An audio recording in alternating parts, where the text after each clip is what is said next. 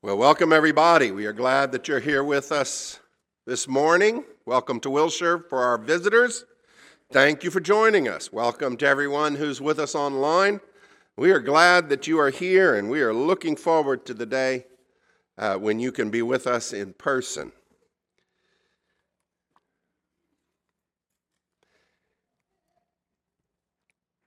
I remember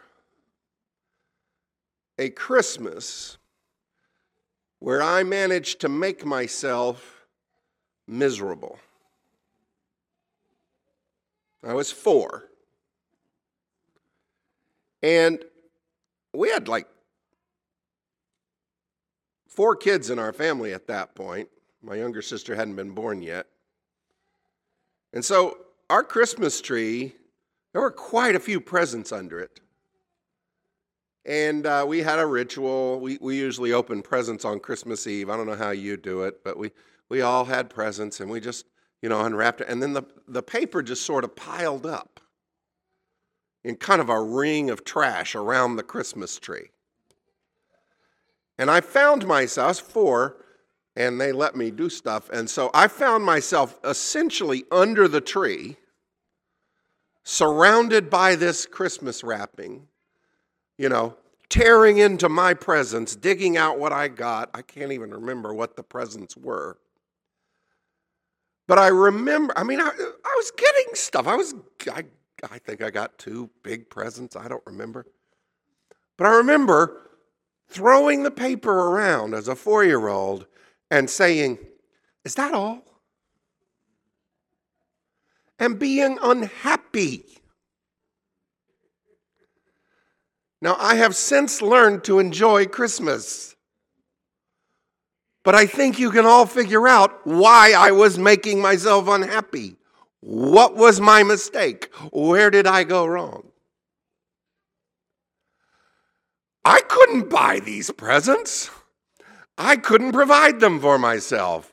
I was getting something for free, and all I could think of is, I wish there was more. I wish there was more. I wish there was more. Both God's Old Testament and God's New Testament says what leads to human happiness is to begin to turn our minds to realize God is giving us gifts all the time. What leads to human unhappiness is for us to forget what gifts God is giving us and to start imagining gifts that we're not getting or looking at gifts other people are getting and to forget what gifts God is giving us. And we'll make ourselves unhappy every time we do that. Well, the Old Testament has warnings about that. It's actually one of the 10 commandments in the Old Testament. Don't covet what your neighbor has. The New Testament talks about it a lot. Today, if you have your Bibles, I want you to turn to 1 Corinthians chapter 7. Now, 1 Corinthians is what scholars call an occasional letter. It actually is written to respond to some occasional things that happened. The Corinthians had specific issues. Sometimes it was stuff that Paul knew they were doing wrong, and sometimes it was stuff that they themselves had asked Paul about. In chapter 7, he turns to talk about some stuff that they themselves were asking about. They had a particular opinion, and Paul wants to address that opinion, and that's what chapter 7 is about. If you have your study sheet, I've kind of put most of chapter 7 on there. I had to make the font real small, but it's on there, most of it. And what Paul does is he gives you an insight into what's been revealed to him. And he tells you that God's gifts are in 2 different conditions. There are God's gifts that come uniquely to people who are in the married condition. There are God's gifts that come to people who are uniquely in the single position. God has different gifts for both of those conditions. And he says, let's understand the giftedness that comes to those different conditions. Verse 6, the second half of verse 6 is kind of where he says that specifically. Each has a particular gift from God, one having one kind and another a different God. God gives us many gifts, sometimes through marriage, sometimes through being single. That's just the way this deal works. Now, some of you have read ahead to chapter 12, so you'll know the answer to this question. But even if you haven't read ahead to chapter 12 of 1 Corinthians, you probably can figure this out. When you're trying to judge depth, which is your favorite, your left eye or your right eye?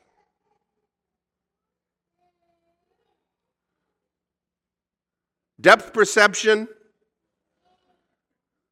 which one do you like best? Well, no, Jim. Actually, if you only have one eye, you can't do depth perception at all. It takes two eyes. Same time, my left ear and my right ear. I need those if I'm going to hear which direction a sound is coming from, too. It takes them both, man. Paul makes that point. He says, if you just have like a hand and no eyes, if you just had a stomach and no head, you wouldn't have a body. It takes all those different things to make a body. God isn't in the business of making monsters. He's in the business of making the body of Christ. And so he gives different gifts to different people. Now, we human beings, we are constantly kind of going into the flesh mode that says, yeah, but which one's better though, really? Which one is really better? Because clearly one's got to be better than the other. Do you have a better gift? Do I have a better gift? I bet yours is worse than mine. I bet mine is better than... And Paul says, no. Verse 7, 1 Corinthians 12, verse 7. All the gifts are given by the Holy Spirit. They're not better. They're not worse. They're just different. They are given as the Holy Spirit sees fit. It's up to the will of God, the will of God's Spirit, which gifts we have. And every one of them is wonderful. It's a gift. And the secret to our happiness, and also the way to make ourselves unhappy, lies in how much or how little we are going to lean into the gift that God is giving us, or the gifts that God is giving us. Well, Paul applies that theology here to the specific questions that are being asked about marriage.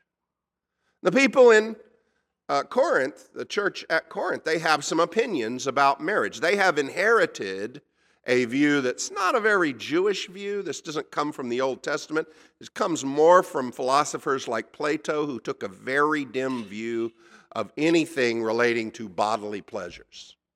Plato, who was very prestigious by the time the New Testament is written, is considered, one of the most eminent philosophers. He had an ongoing intellectual school that still existed in Athens. And Plato took a very dim view of any bodily pleasure, especially, anything having to do with sex. He just said, a really righteous person wouldn't have much to do with that. And so their question is, it's good for a person not to have sex. It's good for a man not to touch a woman, right? Right? And different translations make a decision there, but really just the Greek just kind of quotes what the Corinthian church is saying. Right? And Paul doesn't want to contradict them, so he just says, let's talk about that. Let's talk about what that means. He says, there's a sense in which it probably is good, but probably not the sense you mean.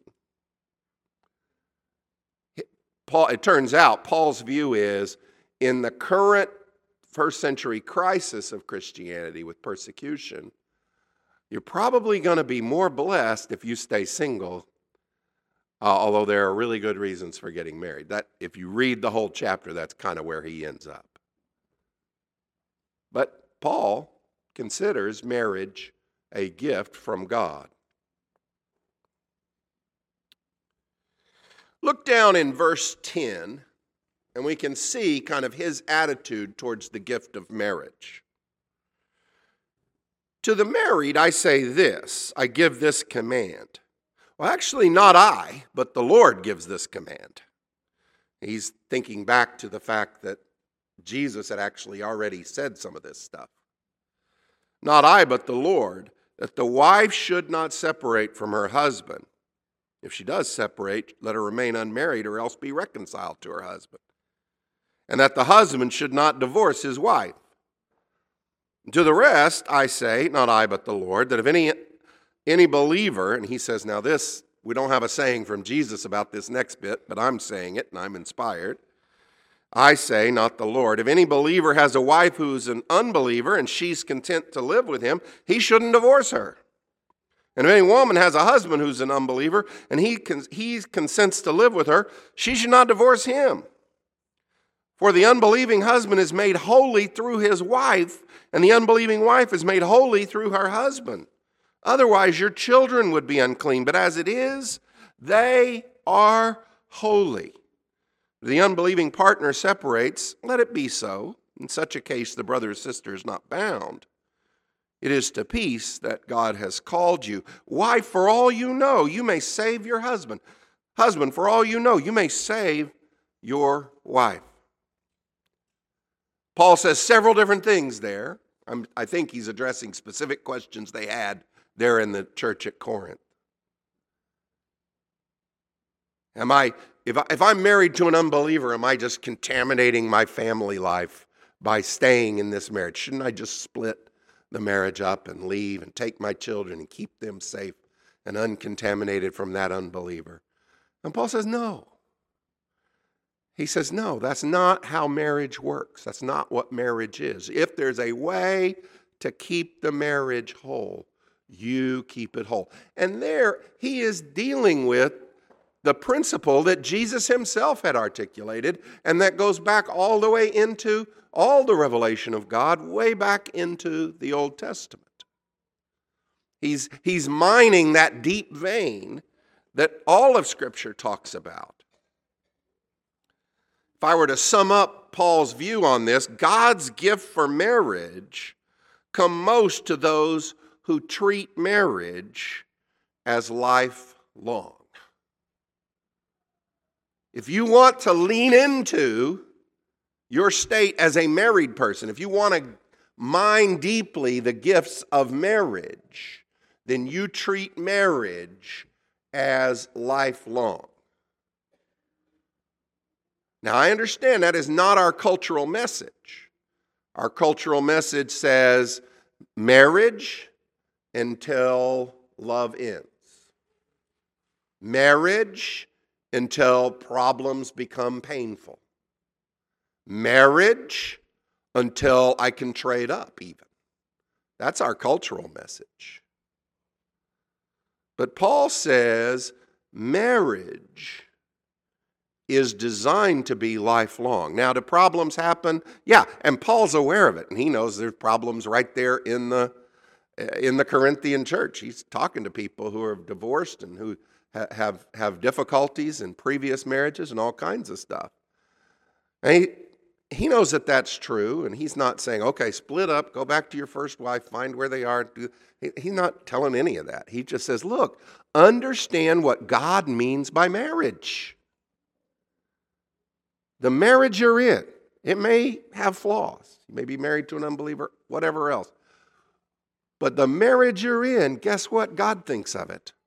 You make that marriage a lifelong marriage. You make it a lifelong marriage. Now, the person you're with may leave you, may run off. But you make this marriage, as much as you are capable of, a lifelong marriage. That's where the blessings are. Now, the reason for that, we'll see in a little bit. He kind of goes into that a little more, and he talks about it in other places as well. There's a deep theology behind marriage. There's a special set of gifts that marriage brings, and he kind of tells you a little about that. Then he talks about the single folks. Look at verse 7. I wish all were as myself, but each has a peculiar gift from God, one having one kind, one as another. Paul says, I'm single, and I know the giftedness that comes from being single. I know the blessings that come from living the single life. To the unmarried and to the widows, I say it is well for them to stay unmarried, as I am. But if they're not practicing self-control, they should marry. It's better to marry than to be aflame with passion. And then down in verse 32, he goes into that a little more. I want you to be free from anxieties. The unmarried man is anxious about the affairs of the Lord, how to please the Lord. But the married man is anxious about the affairs of the world, how to please his wife. And his interests are divided. The unmarried woman and the virgin are anxious about the affairs of the Lord, so that they may be holy in body and spirit. But the married woman is anxious about the affairs of the world, how to please her husband. If I were to sum up what Paul is saying is, he says, God gifts for those who are single or for being single come most to those who seek first the kingdom of God. If I lean into God's giftedness of being single, what I'm leaning into is, what is it that God is giving me in this condition that allows me to be more of the image of God in this world? To represent God out into God's creation and to reflect God's glory back up in praise to Him. How has God gifted me to do those things?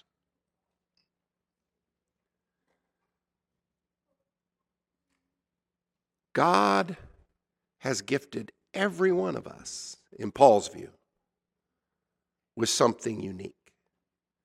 Whether you are married or whether you are single, there are things that you can do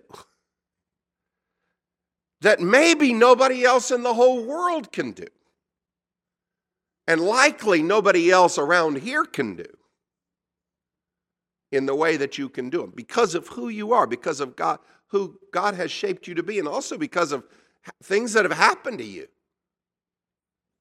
There are things that God has enabled you to be able to do for His kingdom. And your happiness, your fulfillment, your fullness of life will come for how deeply you lean towards those ways to express God's will in your life. There is no happiness otherwise. All there is a 4-year-old sitting under a tree saying, "Is that all? Is that all? Is that all?" Look down at, look up at verse 2. Verse 2 through 6. Got to say something about this.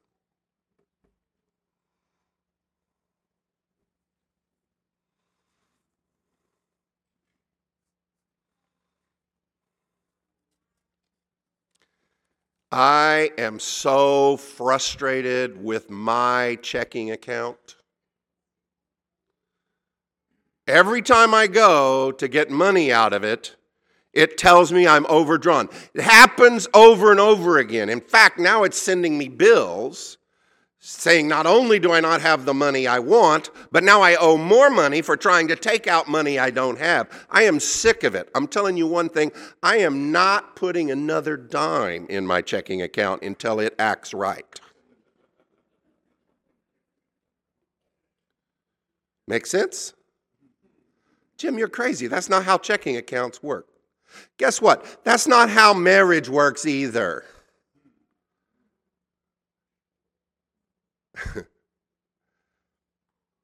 Paul says this, starting in verse 2, but because of sexual immorality, Each man should have his own wife and each woman her own husband. The husband should give to his wife her conjugal rights. Likewise, the wife to her husband. For the wife does not have authority over her own body, but the husband does. Likewise, the husband does not have authority over his own body, but the wife does.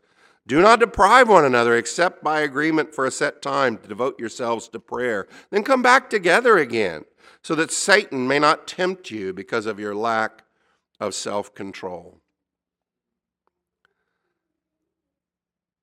Paul gives that principle specifically about sex and sexual relations because I think there was that attitude coming from Greek philosophy that said, maybe now that we're Christians, we're so holy, that should end in our lives. And he says, don't be crazy. Don't be nuts.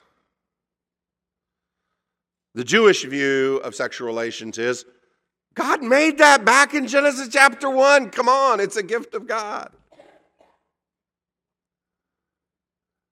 But it's also this. Marriage, for those who enter into it, is bigger than either of you. That's what the revelation of God has shown us all the way through the Bible. Marriage is bigger than either one of you. And because of that, individual rights don't quite fit into what marriage is all about. Marriage is about both individuals turning into something that's bigger than either one of them. When I marry, if that's what I do, I am yielding myself to make something that I couldn't be by myself. And my spouse is yielding themselves to make something that they couldn't be by themselves. Genesis 2 says, the two become one flesh. They become this new thing. And it's a greater thing than the sum of its parts. That's what marriage is designed to be. In Ephesians, Paul says, this is kind of mysterious the way this works, this one flesh thing. It's a reflection of something that happens between us and God and Christ. Christ's church and Christ, kind of the same thing starts happening.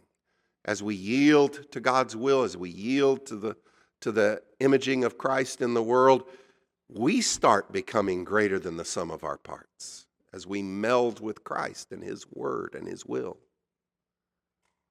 It's an amazing thing. But one of the things that it does is it tells us me standing up for my individual rights in marriage is kind of out of place. Now, don't get me wrong. Please. I love the doctrine of individual rights. But it is a partial doctrine. I feel like I need to explain something about that. In our fallen world, the doctrine of individual rights is the best doctrine we have for helping to explain the limits of the government. When you're dealing with both fallen and redeemed people, the doctrine of individual rights helps us to understand. There are certain things the government just cannot do to individuals. The doctrine of individual rights is crucial in a fallen world with both saved and lost people, people who believe in God and people who reject God. The doctrine of individual rights says there are certain things the majority just must not do to the minority, even though they have the power to do it. So it is a wonderful doctrine, but it is a limited doctrine. In an ideal world, in the world that's coming, when God's glory spreads across the universe, like the waters cover the sea, the doctrine of individual rights will no longer be needed because it will be replaced by, I love you as much as I love myself. That day's coming, but it ain't here yet, and we need the doctrine of individual rights for many contexts. So don't hear me as saying it's not important. But to lean into marriage, the doctrine of individual rights is of limited utility, as it is in the church. Much more, my thinking has to be, I am yielding myself for the good of this new thing my spouse and I are creating, our home, our family, our one flesh.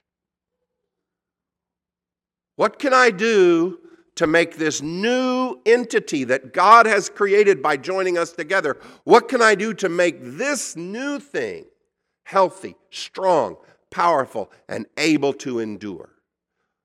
What does it require of me to give up, to sacrifice, to think, to do, to make this new thing, this one flesh, to be what God calls it to be? Then I will do that. And my individual rights has now become a servant to that new reality. That's the way Paul pictures it. That's the way Scripture pictures it. And brothers and sisters, that's the way we are called to picture it. Let's pray. Dear God and Father, thank you so much for the gifts that you give us. You give us so many. Today we've focused on the unique gifts of being single, the unique gifts of being married, and God, we pray you'll bless everybody in here who is single and everybody in here who is married. And God, lead us to seek you first in each of those conditions. God, lead us to serve you deeply every day. Give us that deep, deep joy that comes from yielding ourselves to your will and finding our happiness in you. And God, for each one of us, help us to lean on you. Help us to trust in you. And help us to hope in the future you promise. These things we pray in the name of Christ. Amen. If you need to respond to God's invitation, if you need prayers or help, you can come forward in just a minute and ask for those publicly, or you can talk to the elders or me privately if you prefer. If you are ready to receive baptism, you can come forward and ask for that right now. Baptistry is right behind me. You can confess Jesus Christ, turning away from your sins, and have your sins washed away. Walk out of this building a new creation in Christ. Anything that we can do for you, why don't you come forward and tell us your need as we stand and sing.